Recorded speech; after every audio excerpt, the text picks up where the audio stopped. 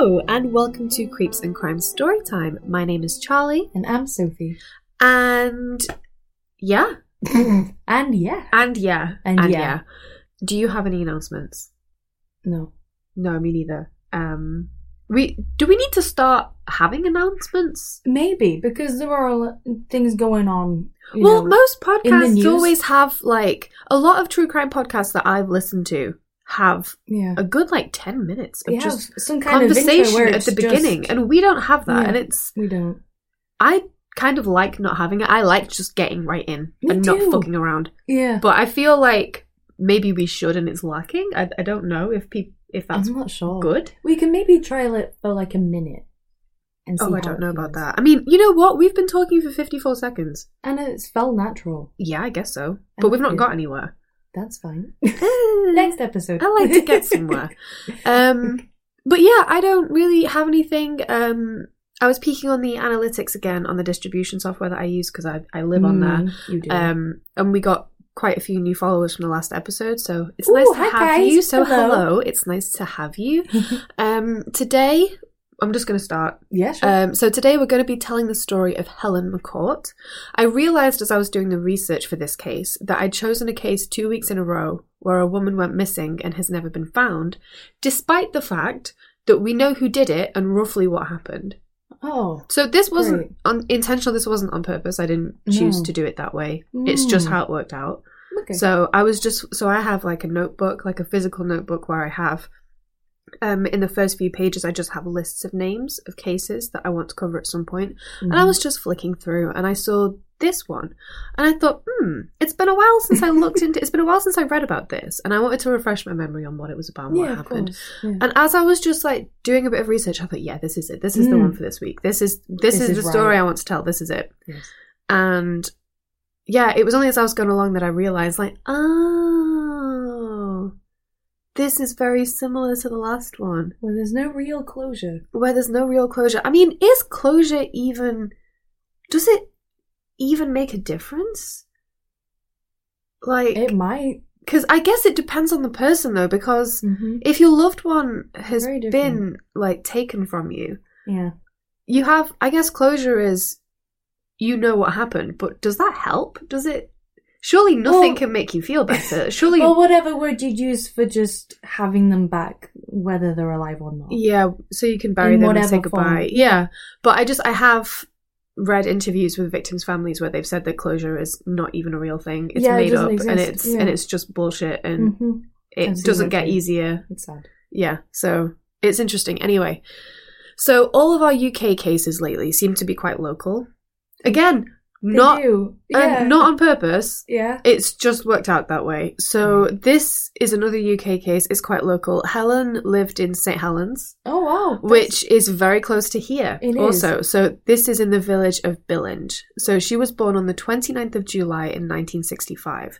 And her mum and dad very much wanted to have her. They planned their pregnancy. Ooh. Her mum, Maria, said in interviews how happy she was to conceive Helen. Aww. So she was very much one of those children that is the parents wanted to have a family. It was intentional. Yeah, they brought them into the world and said, you belong with us. Yeah. We love you. Mm-hmm. When Helen was a little girl, she was quite confident and outspoken. Her family said that she wasn't rude, but if she had a thought or opinion about something, she'd be perfectly comfortable to voice it. Wow. So... That's a skill. I think so, especially as a young woman as well, to be able to voice your opinions. She must have been brought up in a healthy environment to feel that she would be able to do that. And to practice it. Yeah. So her family have all described her as being very fun and very adventurous. She had a younger brother, Michael, and her mum, Maria, said that she took care of him almost as if she were his mum instead. Oh, what's their age gap? Do you know? I actually don't know. Oh. Sorry. That's all right. I don't know. I can't imagine it's that big. I'm wondering if it's 5. Oh, I can't remember. Now I want to go and check. I can't remember. But she had a very naturally nurturing side. And Mary thinks that her daughter would have made an amazing mom herself one day. It sounds like that. Yeah. I take so some people just naturally are very nurturing and caring, and it sounds like she was very much like that. So we're going to February 1988. Right. Helen is 22 years old. Her mum, Mary, has since divorced Helen's father, and she's getting married again to a man called John. So her and John are both divorcees, and John made the effort to get to know Mary's children, and the two ended up getting along very well. So John said in an interview that it took him a while to sort of get to know Helen, because obviously if your parents divorce and then your mum starts dating somebody else, sometimes it might feel weird and awkward. Yeah, so it's a lot of adjusting. Especially as well if she's like a teenager, young adult. It's that important phase in life when you're trying to figure yourself out. So like meeting new people in new relationships is probably really challenging. Yeah.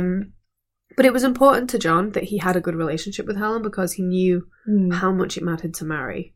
So he worked at it, he didn't give up, and the two ended up getting along really well in the end. So that worked out really well. That's good. Helen was looking forward to being a bridesmaid at her mum's upcoming wedding. So her mum was getting married to John, and Helen was going to be a bridesmaid. It kind of sounds like she wasn't able to go to the wedding. No, unfortunately, that's something she never got to experience. That's devastating. Which is horrific. That. Yeah, that's really shit, isn't it? Yeah. That's really shit. Wow. No, it just reminded me of when I was looking forward to being a bridesmaid at your wedding. Yeah. You okay? Yeah. Do you want to take a break? We'll keep going. Keep going. Keep going. Okay, so our day in question is the 9th of February. Helen works at the Liverpool Life Insurance Company, which is... Is this 1989? No, 1988. I thought we were in October 88. No, February. Oh. February 88. Okay. So the day in question is the 9th of February. So very beginning of February 88. Helen works at the Liverpool Life Insurance Company, which is based in Liverpool city centre, and she got public transport to and from work. Okay. So she didn't drive. She would get a train from Liverpool Lime Street to St Helens. Weirdly, one of her options to get that train is the same train line that I used to get to work every day. I was thinking that, Yep, yeah. which is weird. Yeah, and then once she gets to St Helens, she'd get a bus from there to Billinge. So she had a routine that didn't normally change. She had her routine set out, and she always travelled at the same time every day, and she used the same method of transportation every day. She was very set in this routine. And she lived with her mum and John, and everyone always knew where she was, even though it was the 80s and mobile phones didn't exist. Yeah. She always kept in touch somehow, and I'll go into this.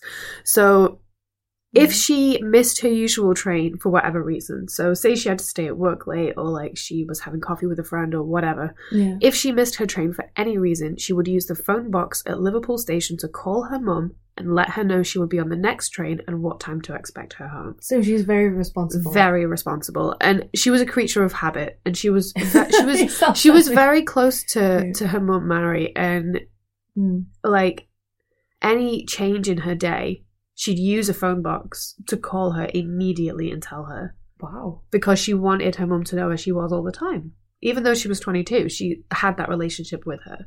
That's good. That's honestly kind of how the two had actually arranged to meet for lunch that day, but they decided not to because the weather was awful. Oh. So it was absolutely tipping it down with rain, so they decided to reschedule because it was pissing down. So instead, Helen talked to her mum on the phone multiple times. In fact, they spoke on the phone 3 times that day. Wow. So this was a pretty important day for Helen, it turns out. So she had a relatively new boyfriend, and the two had plans to go out that night. So she wanted to eat a dinner when she got home straight away so she could get ready to go out and meet her boyfriend at 8 p.m. So during the day, Helen called her mum and said she would be home between 5:15 and 5:30. Okay, that's that's the specific window. So I'm going to be home between 5:15 and 5:30. And please, would you have my tea ready for about then? So I have time to wash my hair and I can be ready on time. So she wanted to wash her hair. That is just that. It's just That's so cute. Really cute. This was an important date for Helen, and the night before she actually chatted with one of her friends on the phone to help her choose out a nice dress. She wanted to wear a cute dress. Like what we do. It's like what? Well, we literally just talked. We have just been talking about We literally just talked about this because I'm going on a date tomorrow, and I was like, Sophie, I don't know what to wear. I don't know what to wear. And we were trying to think of dresses, and I didn't even realise. And now this was literally like 10 minutes ago. It was. And now we've come up to record, and she's doing the same thing. So yeah, I know how it feels, and it's really exciting and it's really nice. And she just seems like a lovely, wholesome person, and she's very family oriented, and she's very close with her friends. Yeah. So she's got this like little universe of people, and she's just so close with them, and everyone is really strongly connected. Yeah. So 5:15 came and went, and 5:30 came and went. Oh no, okay. And it began to get later and later, and Mary was just starting to get that little worried feeling. You know that when you know something's wrong and you have that gut feeling like something isn't fucking right, and you just know. In your bones. And it wasn't long, like 5:30 coming and going, and it's not like, for most people, it's not, you wouldn't really think that much of it. Yeah. But it wasn't normal for Helen. Exactly. If Helen was going to be late, for example, if she missed the train, she would always call home to let her mum know. It had never happened where she didn't. Never. No. So she had a strict routine. This was very, very out of the norm. Am I right to be worried at this point? Yes. Good, because I have. Yeah, so Mary saw on the news that a tree had fallen near Liverpool, so she assumed that trains were just delayed and put her daughter's lateness down to the bad weather, because there was a fucking huge storm. And if it was really storming. Yeah. Well.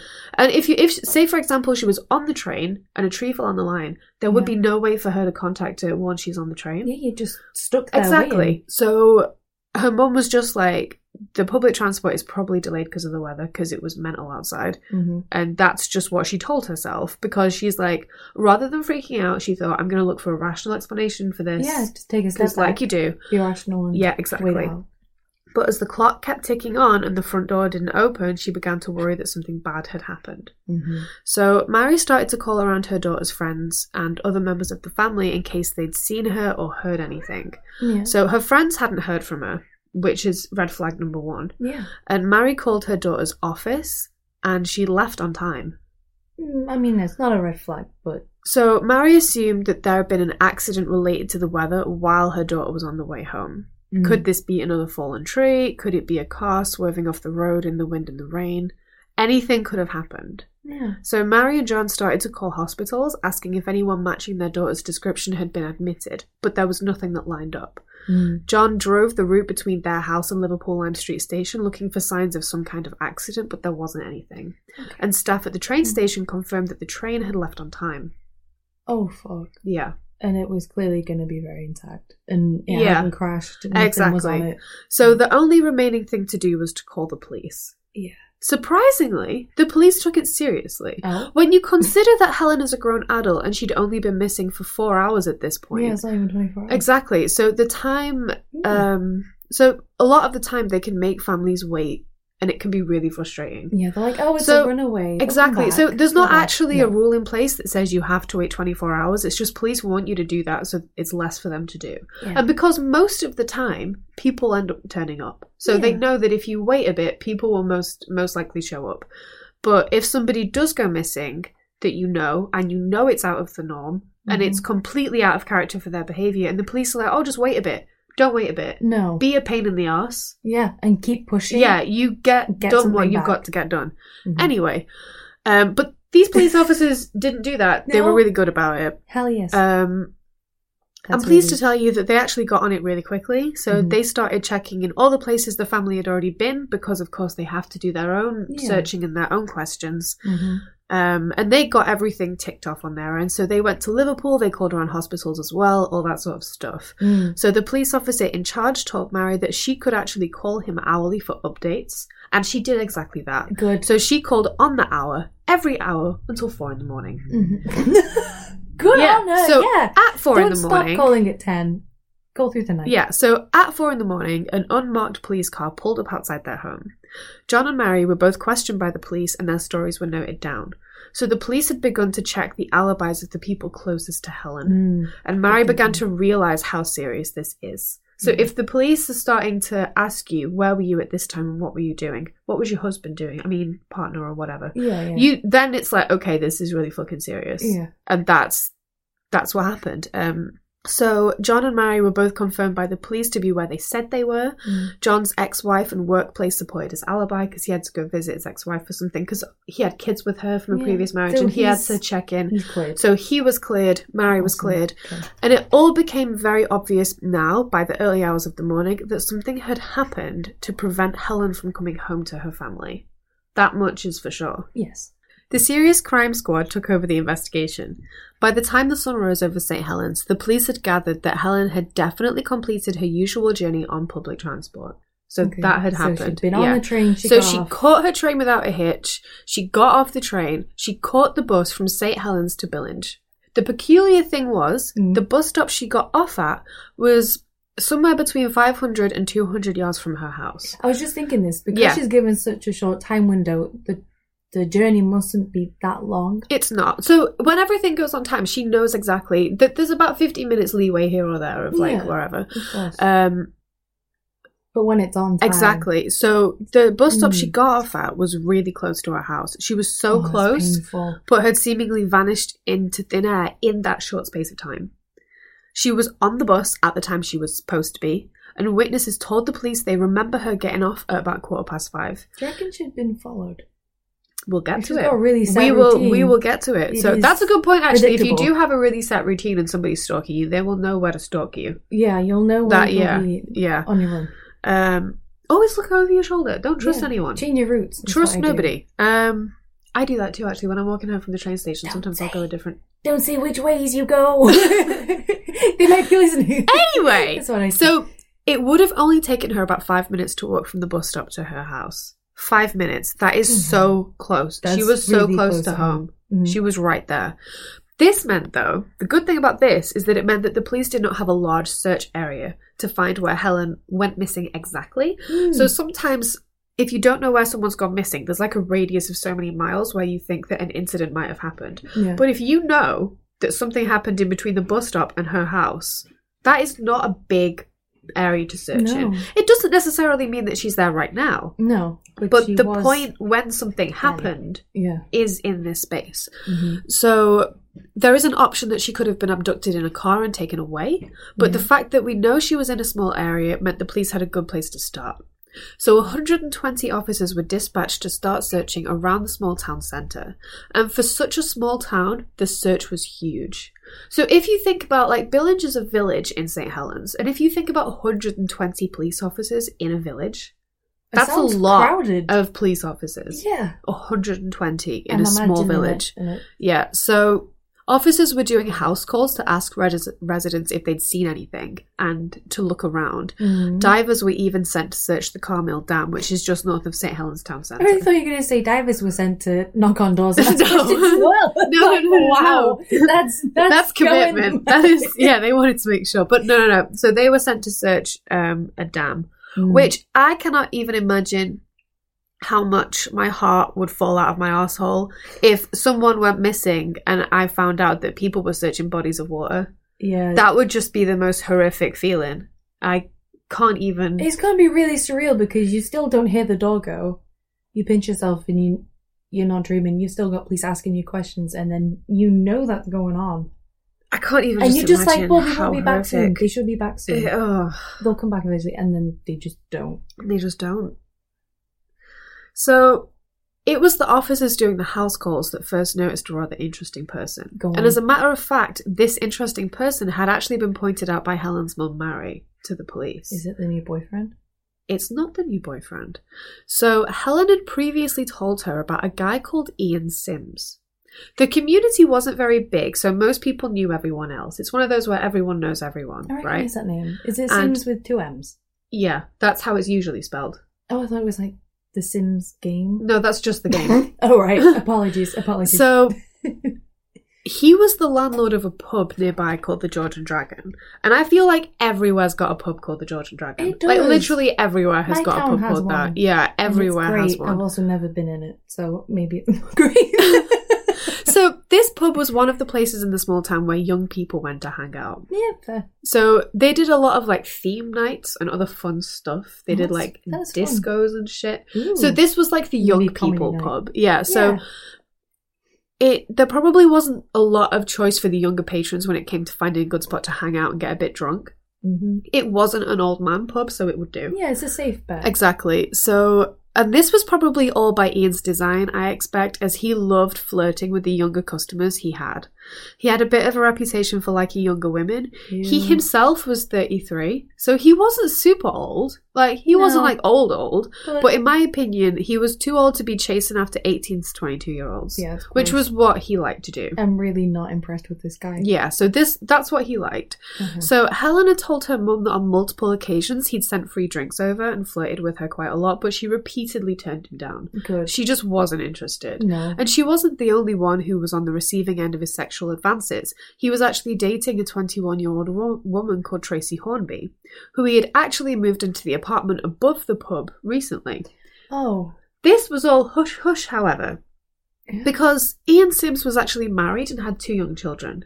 Oh, so he's one of those... Yeah. Irresponsible parents. Yeah. So, to say the least. I think his wife probably knew all about the flirting with the young customers, but probably. She didn't know about the young mistress living above the pub. She didn't know about that. And Ian wanted it to stay that way.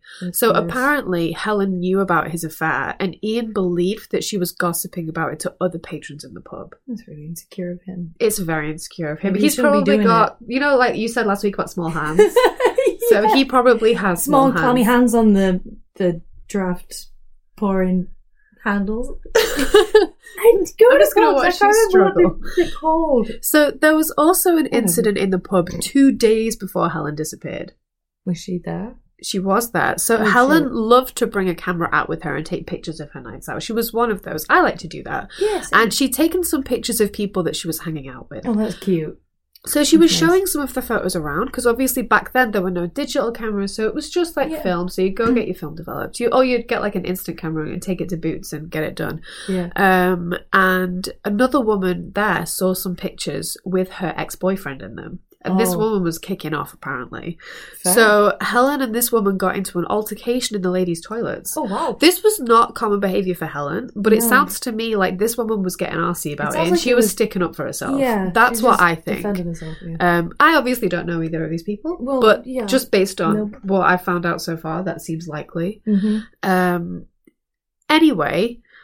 Ian Sims was obviously pissed with Helen in the first place for rejecting his advances and sort of knowing about his affair. And once this happened, he banned her from the pub there and then.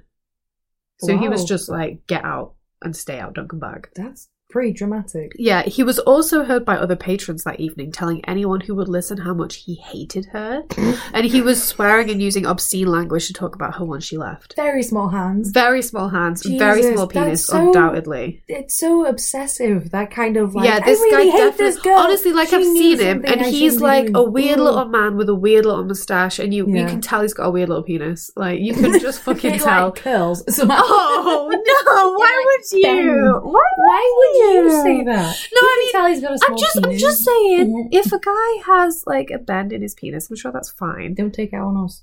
But don't take it out. Don't kill us for it. Don't do that. It's not worth it. I promise you. It's not our fault.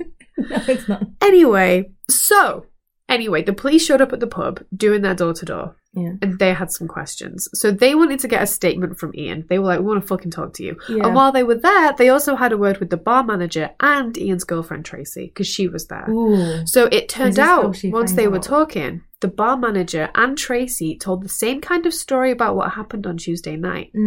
But what? Ian's story was different. Of course it was. Yeah, so different enough that the police took notice that his recollection didn't line up with theirs. I wasn't able to find the statements online anywhere, so it could have been, I don't know how it differentiated, but it could have been something like, he said he was there all night and the other two remember that he wasn't. Or something like that. It could be like, and then she left. Yeah. Simply omitting that he violently banned her from it.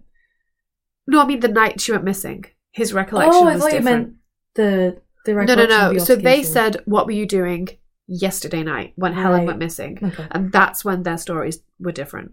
That's even more suspicious. It fucking is, right? So, the senior officer present also noticed how nervous Ian seemed. He was mega fucking twitchy, and this gave the officer a feeling that something was not right. Yeah. So this guy was getting that police feeling like, when you're talking to someone and you're like, you've done a crime. Yeah. He was getting that feeling real bad. Yeah. Now, please tell me about this crime.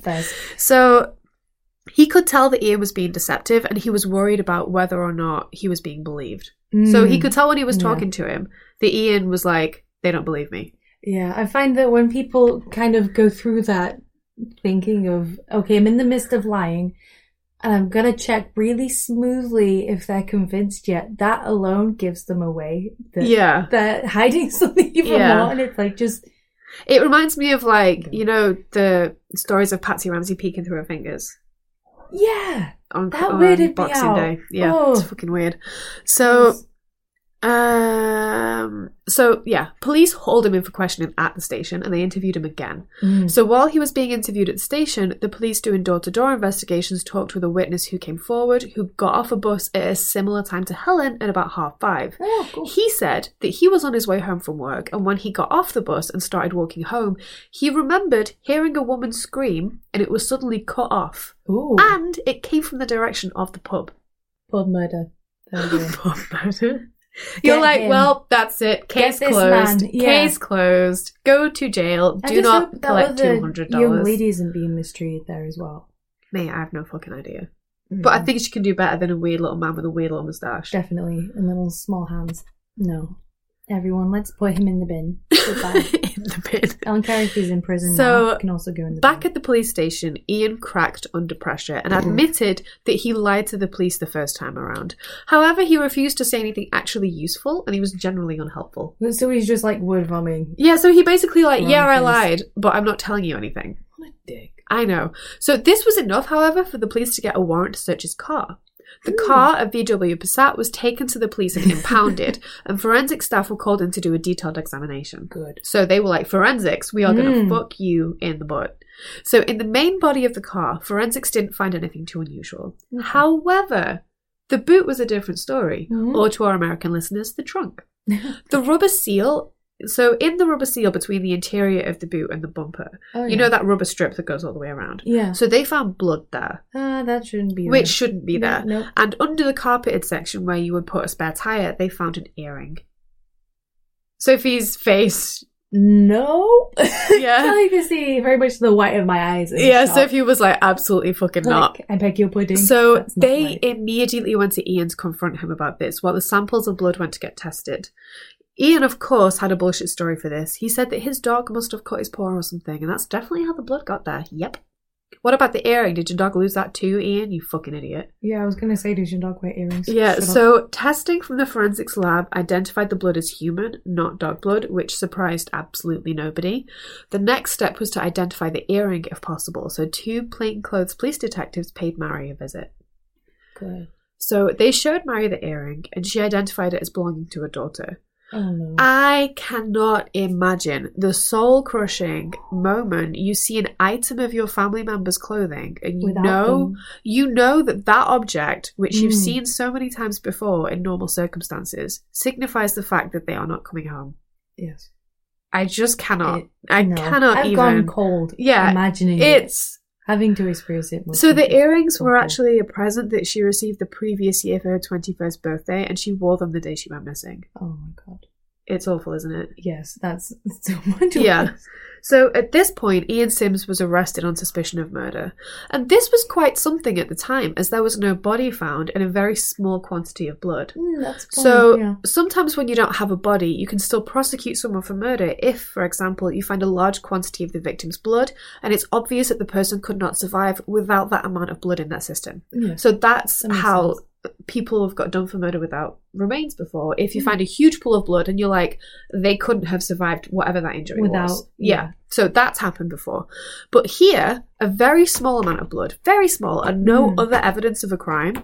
So to arrest him on this probably felt a little risky in the sense that a good lawyer might have been able to get him out of it at this point.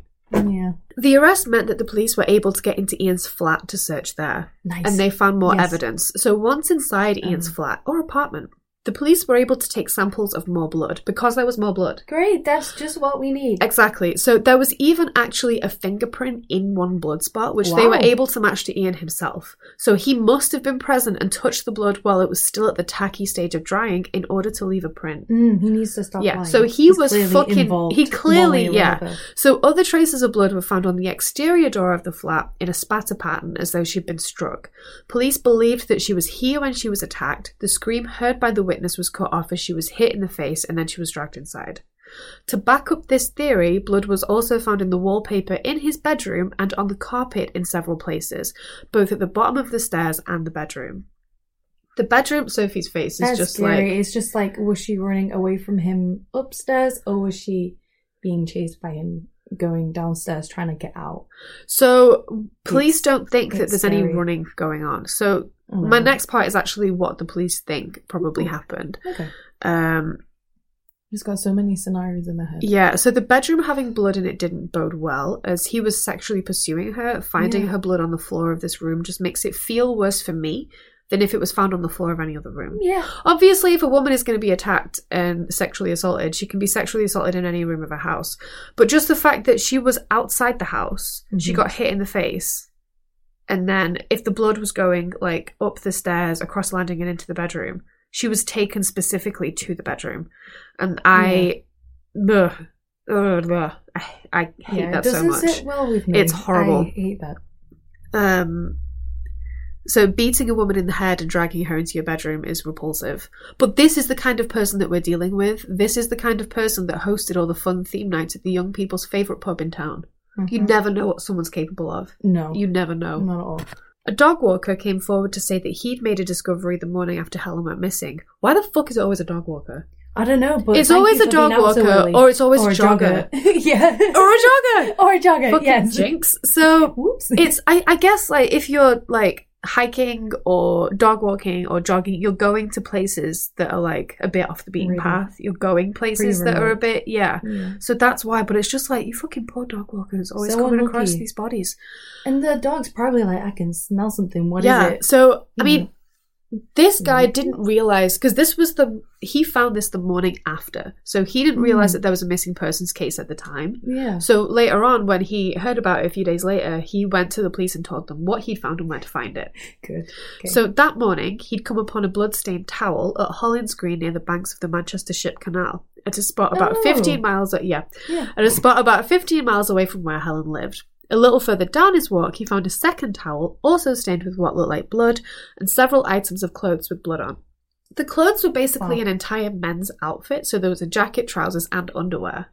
Ew. Yeah, so that's a lot of bloody items. The blood, like that found in Ian's house, was sampled and taken to the lab for testing. So they found the clothes? They found the clothes, and they found the towel. Okay, so the police went there, and it was all still there. So they were like, yeah, we're just going to take this. So, interestingly, one of the items of clothing removed from the green was a jacket that had a logo on it. So the logo belonged to Labatt, which is a brand of beer served in the George and Dragon pub. Ooh. So, you know, it's something that a merchandiser for that brand might wear. You know, like a pub landlord who stocks and sells that brand. Way to market that. Fucking idiot. So the police took the clothes to Ian at the police station and asked him if he could identify them as belonging to him, and he flat out denied it. Absolutely not. Those clothes don't belong to me. That's so embarrassing. However, police had a feeling he was probably lying again. Maybe. So they took the photos of the clothes to both his wife and his girlfriend, who both said they definitely belonged to him. So both of those women were like, yeah, that's his jacket. Fuck him. Yeah. So when faced with this news, he was like, yeah, okay, they're mine. It reminds me of Casey Anthony going, yeah, I don't work here. Yeah, I don't work here. So when he was arrested, he had any personal items removed from him. So any of his clothing, a watch, etc. all would have been stored. No, I think he kept that. It all would have been stored at the jail, and he would have been given a swanky new prison outfit. So some of the items taken from him were a bracelet and 2 rings. When reviewing the evidence, police noticed that this jewellery actually had small amounts of mud and dirt on them. Ew, I know. It's like, did he not wash his fucking hands? Yeah. So this mud was tested and was confirmed to have been made up of the same dirt compounds as that found at the place where the towels and clothes were found. I mean, maybe it's a blessing in disguise. Yeah. He didn't wash So his on hands. the jacket that Ian confirmed was his were hair from Helen's head, and a fibre from her mittens was inside the pockets. Mittens. I'm sorry. I know. Mittens are adorable. I know. Fuck. I know. So in March, a couple of weeks later, a boy made another discovery. Oh, no. I know. So he found a handbag at the edge of the River Irwell, which is again about 10 miles away. Yeah. The contents of this bag were kind of scattered, like it had been like shaken empty, and he showed his dad, who took one look in it, saw Helen's ID, and recognised her name. He was like, fuck. Yeah. So he called the police, who came to collect it straight away. I've gotten chills. What a good dad. Yeah. Because some dads would be like, nah, son, leave it, let's go. Nah, son. Don't tell your mum or siblings or whatever. Don't tell your mum. Like, don't. No, but he saw Helen's ID and was like, oh shit, this is that woman who went missing. Yeah. So the boy showed the officers where he found the bag, Aww. and the police also found a black bin bag. What a good boy. He's a good boy. I'm so glad they did that. So the handbag and its contents were confirmed to be Helen's, and the contents of the bin bag were also, unsurprisingly, related. So inside the bag were Helen's clothes. We've got a coat, scarf, mittens, trousers, and a pair of underwear. Why are her underwear not on her? I know. I hate this so much. I hate this guy. So the coat was brand new. She'd never worn it before this. This was actually the first day that she'd worn this coat. And the police officer examined it closely, and they found on the coat and trousers some fibres from inside Ian Sims' apartment. Carpet fibres. Oh, yeah. So on both items of clothing were carpet fibres from 3 different places. So the stairs, the upstairs landing, and the bedroom. And this went along with the blood patterns, and the police came to the conclusion that the presence of these 3 fibres on these places on her clothes suggests that she was dragged up the stairs across the landing and into the bedroom. It's good that he has a very multi-carpeted house. Yeah. Because they can put and him in each room. Yeah, they can put everything together. Yeah. So questions have been asked as to, and this is quite, obviously this whole thing is uncomfortable, but this little bit I'm going to get into now is quite uncomfortable. So if you feel uncomfortable, do feel free to use that little 15 button to skip ahead a little bit. Yeah. So questions have been asked as to why all of Helen's clothing was removed from her prior to her body being disposed of. So some people think that if she was sexually assaulted, he just didn't put her clothes back on afterwards and then he got rid of her body. Yeah. So I think that she was most likely probably sexually assaulted. And people think that she was just undressed for that purpose. And then when he was finished doing whatever horrible things he was doing, he just didn't redress her. Yeah. He disposed of the clothes somewhere and then he disposed of her body somewhere else. All right. Which is, obviously, this is a very unpleasant subject matter. Yeah. Others believe that he might have disposed of her body by dismembering her, and having her nude would make it easier. Yeah. Because, I mean, I'm not going to dismember somebody, but if I was going to, it would definitely be easier to find joints without, like, jackets and coats and shit on. You just strip them down. Yeah, you just, yeah. It would be more easier. time to cut through fabric rather than just... It's not that, but just, like, finding the best places to get to, it would be easier if there weren't clothes in the way. Exactly. Yeah. So...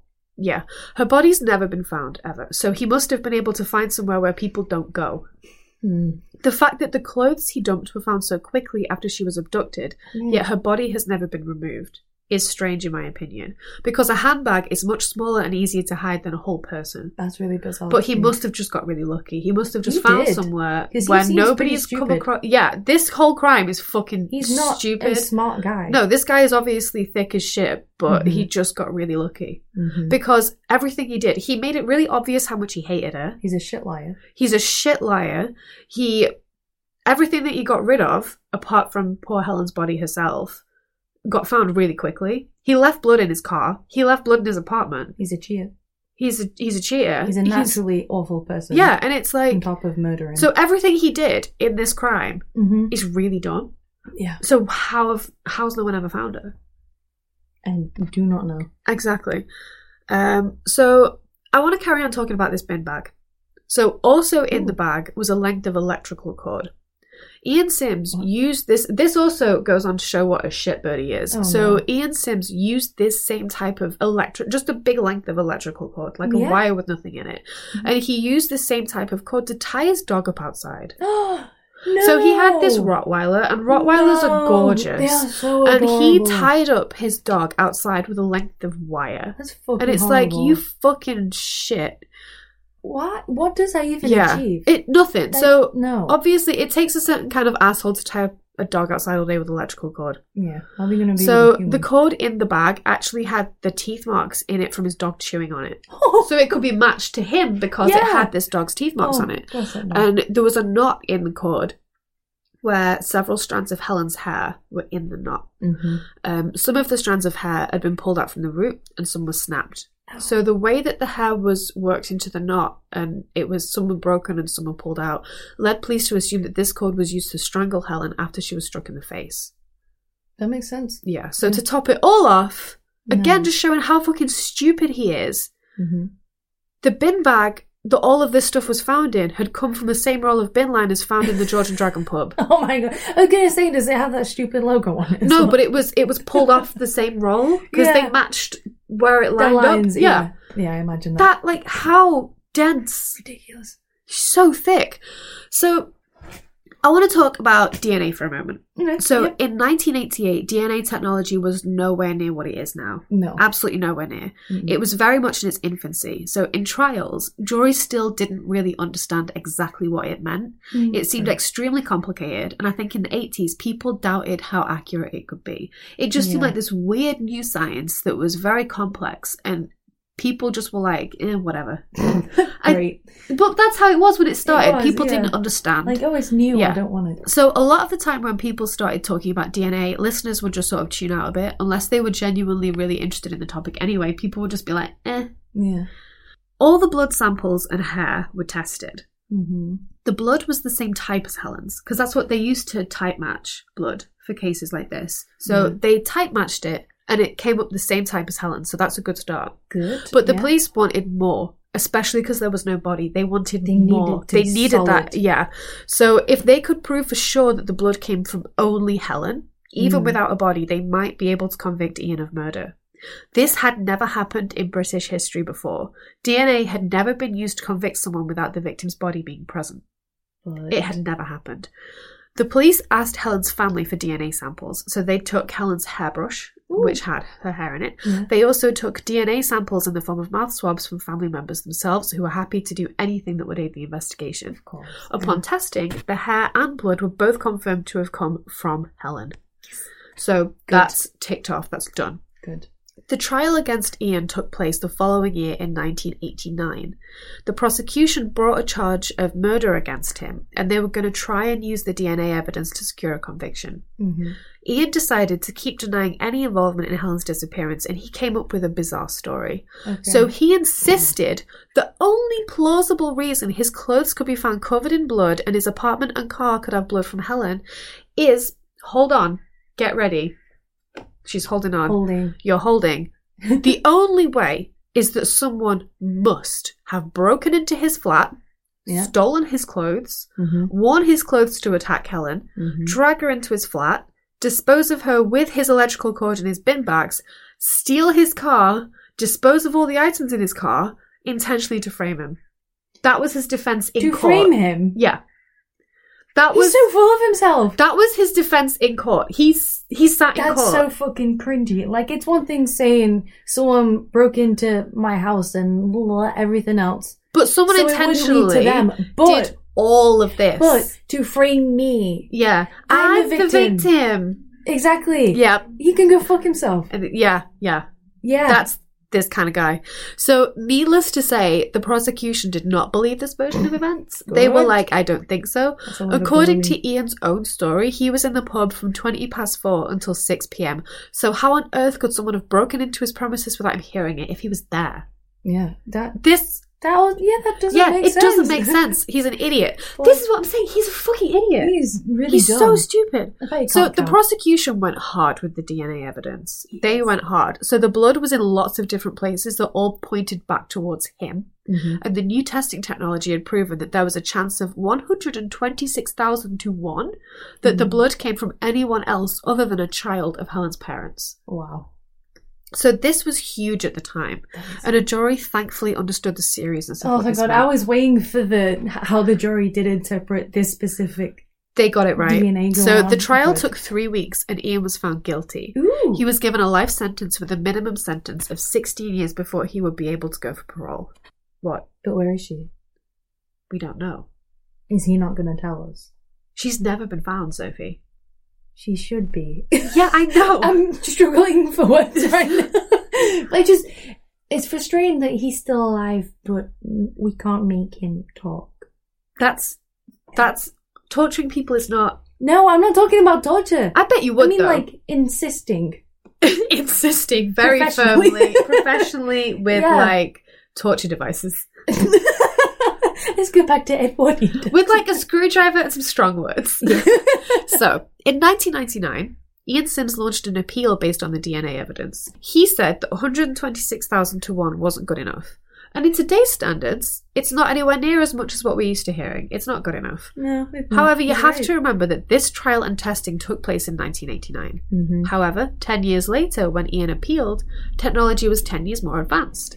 So, the courts did the correct thing in this instance, and they tested the blood again. Very professional. After all, if it didn't belong to Helen and Ian Sims was actually totally innocent, he shouldn't be in jail. Exactly. If he was innocent, sure.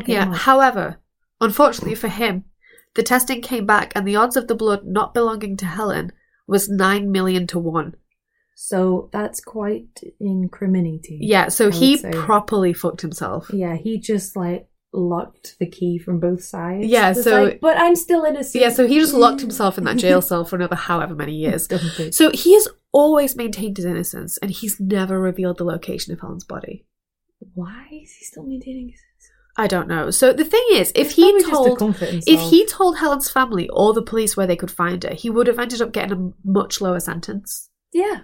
So, because half the sentence he got slapped with was because he was being a cunt and he wouldn't tell anyone where she was. Mm-hmm. So, and say if you are a murderer and then you say, oh, here's one of the bodies, that would stand you in kind of good stead if you go for parole. Yeah, absolutely. Because it's like, a display of remorse. Because exactly, it's like, I'm remorseful, I want her to be buried properly, etc., etc. But no. However, his unwillingness to let her family bury her have meant that he ended up serving 31 years in prison. Oh, his sentence almost got doubled because he wouldn't tell anyone where she was. That's a lot. That's a lot Helen's of time. family never gave up looking for her, so each Sunday for 4 years, Mary would get the family together and she would choose a location to search for her daughter. There would be like 30, 40 people on these searches. She would get her whole fucking family, like cousins and shit. Everyone would come together and they were organised. Yeah.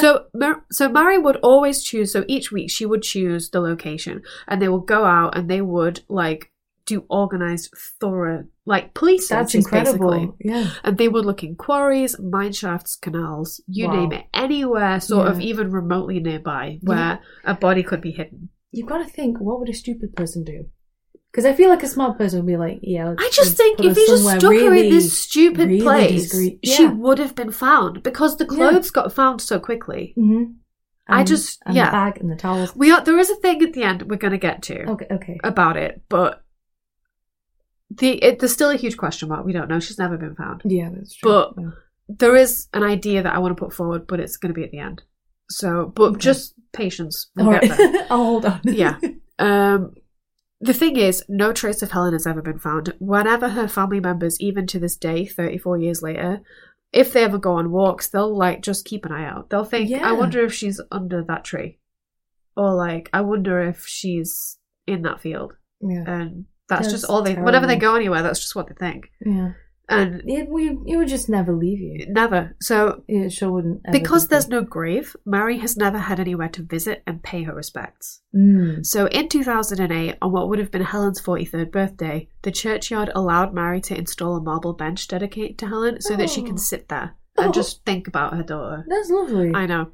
So in 2015, Mary started campaigning for Helen's Law, and that's a law that would mean a convict could not be released on parole if they did not disclose the location of a body. I feel a bit iffy about this, and I want to just debate about it. So I'm not saying that I agree or disagree either way, because I've been thinking about it quite a lot, and I can't decide how I feel about it. So obviously, we only ever want to put guilty people in prison. But let's say some poor sod gets arrested and thrown in jail for something like this and they're innocent. Yeah. They would never be able to reveal the location of a body. Yeah, they can't. They would never be able to do it. So that innocent person would never get out on parole. Yeah. And I'm not saying I agree with murderers being released from prison, because I actually don't. I think if you intentionally take someone's life, like in this... Why should you come back out? Exactly, I don't think you should. I think, for something like this, if it's if there is beyond proof, beyond proof that someone did it, and it was something like murder and rape or something awful like this, I think it should be life as in until you're dead, personally. But the thing is, you've got to look at an argument from all sides for the purposes of debating. You can't just look at it from your own opinion. If someone has served time allocated to them by the courts and the judicial system, shouldn't they be allowed their parole that's allocated to them by law? I'm not saying that that's what I believe should happen, but if someone is given parole, by our country's court system, are they not entitled to it? They are. I'd say they're entitled to it. Do you see what I mean? Like, it doesn't mean whether I personally think they should or shouldn't be, but legally. Yeah. Anyway, so she campaigned for this law, and it was in the process of being put to Parliament for debate in 2019. However, if you remember, 2019 is when Parliament dissolved before the general election, and not an awful lot of progress has been made since then. And if you look it up online, there's some interesting articles about it. So it seems like a lot of people, even like victims' families, have criticised it, saying that it would be really impractical to implement in real life, and it's been described as toothless. Yeah, people just think in real life, it it sounds great in theory, but in real life it would be so hard to put into practice, and lawyers would be able to like get around it and stuff, because it sounds tricky to put into place successfully. Exactly. So in February 2020, Ian Sims was released on license after serving 31 years behind bars. He had to wear a tag for monitoring his location. And in summer last year, so June 2022, he died rather suddenly at 66 years old. Oh! Yeah. Oh, I wasn't expecting you to say that. Yep. So a cause of death has not been officially announced, but it's said that he suddenly collapsed and just passed away, and he never revealed the location of Helen's body. So, this is the bit at the end that I wanted to get to. Okay. And the only reason I'm saving it to the end is because the person only came forward in 2019. So I'm doing this in order. Chronologically, So an unnamed witness, never revealed their name, came forward shortly before Ian Sims was released and spoke to a newspaper called the Wigan Observer. So at the time of this interview, this witness was 70 years old, but he was friends with Ian Sims at the time in the 80s. Oh, yeah. So he's someone who knew Ian from back then and was relatively kind of close to him. So the witness spoke to the police in the 80s while the investigation was going off. So when everything was going on, he went to the police and he was like, hey, look, I think I have some information. And apparently they just fobbed him off. And he recently spoke to the cold case team to make sure that his statement is definitely on a record somewhere. And after he spoke to the cold case team, he then came to the media because he was like, this is really important. It's the next best thing. Yeah, and the thing is, like, this happened like 34 years ago and he's never forgotten it. Yeah, it's still with him. He's clearly he cares. Trying hard. Yeah. So this witness used to work as a roofer. Consequently, he had a lot of construction and roofing materials to dispose of that he had. And he said that at some point before Helen's disappearance, Ian came around and suggested taking the roofing materials to Billinge Hospital because he had another friend who was in charge of operating the incinerator. Oh, no. Yeah. So he told the Wigan Observer, quote, there was absolutely no problem getting to the incinerator. Sims said you just drove around the back and through some open gates and his mate would let you dispose of your rubbish. It sounded like this was a regular thing for him, a good way of getting rid of stuff when the bins were full. Sure enough, we made a couple of trips and were able to drive straight round to this big metal door, chatted to a guy who was about my age in his 30s, and it just involved opening the door and throwing bags of stuff in. Anything could have gone in there. End quote. Wow. Now, back when you mentioned that she'd been undressed and dismembering people and whatnot, I was kind of thinking it would also be convenient to take clothes off if you're going to put them, this is kind of gross, into a machine, like a shredder or a meat grinder. It would also do well in incinerator. I don't know how fabric burns very easily. No. Fabric and skin, once they go to ash, there's no way to test it and say this is ash of a person and fabric because it's ash. Yeah, I don't know enough about how that works. I know if it's like teeth, they can get into the teeth and find.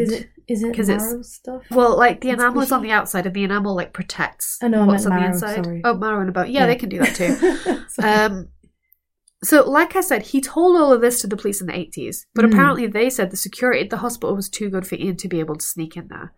But if what the witness is, this is what I mean. If what this guy is saying is true, it definitely wasn't. No. And it's that if he's telling the truth, it sounds very plausible to me. It sounds like a communal bin at this point. Yeah, although the hospital was demolished some years ago and there's not a way to examine anything now. I know. Where do retired the thing is, the question I have here, so I have a question here, is why didn't he dispose of the towels and the clothes and the handbag in there as well? Because if he's just, if he, let's say that he dismembered Helen and put her in a couple of bin bags, and drove up to incinerate and said to his mate, hey, I've got some like pub rubbish to throw out. And he just lobbed a couple of bin bags in there with Helen in. Mm-hmm. Why not also have a bag with the clothes in and just lob that in there as well? Maybe he forgot to bring that bag, went back home, saw it and thought, oh fuck, and just chucked it somewhere. Maybe, but I was going to say, how would you forget? But this guy is clearly an idiot. This is the thing. But I just don't know. It doesn't make sense. The thing is, although, on that same line of thought, wherever he hid Helen's body was a really successful hiding spot. It was. So whether he put her in the incinerator or whether he went into like some woods somewhere and found somewhere really good, whether he waded down and put her in the canal, I mean, it's not that deep in some places, but then in some places it is quite deep, so I don't know. But what was I going to say? Yeah, so wherever he put her body was clearly such a good spot. Why the fuck didn't he put all the other stuff there too? Because it's clearly a really good spot. If he'd have put everything there, nobody would have fucking found it. Nope. Because nobody's found her. And then he wouldn't have been in prison. Maybe. I guess however he disposed of her, you can make the same argument. So whether he incinerated her or like whatever he did, you can say, why didn't he put the towel and the clothes there? Yeah, you can ask that. And we're never going to know. Nope. I just really hope that she's found one day, but he can never tell us. No. But the thing is, if she was put in the incinerator, no one's going to find her. Like, nothing's ever going to turn up. No. So the only way that she's going to get found is if he didn't put her in the incinerator. And then there's a chance that somebody might come across her at some point. I'm hoping for that. I hope so too. But we've reached the end of that story. That's so it. He died earlier this year. Last year. We're in 23 now. Oh, of course. Yeah, so like 6 months ago. I keep forgetting it's 2023. I know, it's weird. It just sounds too in the future. It is in the future. I'm firmly living in like 2015. Yeah, I'm like back there. Yeah. But yeah, so that's it. Okay, so Mr. Weed served his time and then died swiftly after. Okay. Yeah, so he didn't last long after he got out of prison. That's shit. It's really shit. He could have... It's unfair. It's just... No. Even if, like, he did put her in the incinerator, so there's no chance of anyone burying her or anything, he should have told somebody. Yeah, even if he wrote it down on a will or something. But the thing is, you know how sometimes... like somebody's like cellmate will come out and say like, oh yeah, so he told me this in prison. No one's ever said that about him. So he literally never told anyone. He never told a single soul. That's a shame. Obviously, it fucking is. I'm struggling to comprehend how. Going by the person that you've described that is him, it sounds like he was kind of okay with it. Oh yeah, I don't think he would have had any kind of... I don't think this was a weight mental in his struggle. Mind no, I don't think so either. I don't think there was any kind of anguish about this. Yeah, I can't no believe remorse I've whatsoever. Done whatever with the body. It was just like, man, what's for breakfast today? He strikes me as that type of dismissive of it. I completely agree with you. He just doesn't care about how he would have seen the whole thing about him getting imprisoned as an inconvenience for him. Yeah, and he would have he's seen being it like framed, that. Blah blah blah. Yeah, that's his perception of this whole thing. Yeah, it's ridiculous. No, I'm glad you agreed. Yeah, get of course fucked. But yeah, I just hope that if she didn't get incinerated, I really hope that another dog walker is walking their dog and just if you're comes a jogger, across something. Take a jog. Go jog now. Maybe have a bad morning, but it'll be worth it. Get some therapy if you find anything, but take one for the team. Yeah. But yeah, like, oh, this is terrible. It's just so terrible. It's a shit story. It's a shit story. But like when I started reading it, it's like it's a terrible, awful story. But I wanted to tell it. And when I say a shit story, I just want to make something clear. I'm not like, oh, this is bad because there's no ending. It's just. Oh yeah. I know that you don't mean from like an entertainment perspective. Oh no, I know that's not why we're here. But to use shit negatively is also very broad. That's true. Yeah, I just need to be more specific. It's shit, on that. as in it's tragic and horrible. Yeah, and it's frustrating because we can't get anything else from this. Yeah, no, we've got what we can get. The guy that had the answer, if we can believe him, is dead. Oh, he had the answer. Yeah, I know, but he seemed to be flip-flopping and lying everywhere.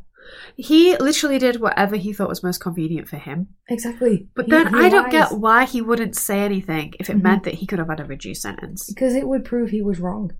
Yeah. Yeah. Anyway, Should we close out? Yeah, let's close out. Well, thanks for listening. Thank you very much. Yes. Thank you. I hope you learned something new. Mm-hmm. What lesson should we take from this one? Just Be you know honest. what? Just like be honest, but not just that. Like this guy. Keep in touch with people as well. Yeah, Helen kept in touch with people, so people immediately knew They that something know was it's fucking big wrong. plot. They knew straight away that this wasn't right. So yeah, keep in touch with people. Mm-hmm. And also, like this guy that did it, he dragged a woman into his house, dragged her unconscious up the stairs, and probably raped her. Mm-hmm. But he was hosting like young person fun nights at the pub. You can't trust routinely. anyone. You No, cannot not at trust all. anyone. Unless you know that person inside out and back to front on like a molecular level. You can't trust people. No. Don't do that. This is another great example of that. This which is another just great example sad. of that. And there are so many. Yeah. I've got a notebook full of these examples and it's fucking horrific, but we're going to keep telling them. Yeah. Anyway, thanks for listening. Thank you very much, guys. And have a wonderful rest of your day. Mm-hmm. See you soon. See you soon. Bye-bye. Bye.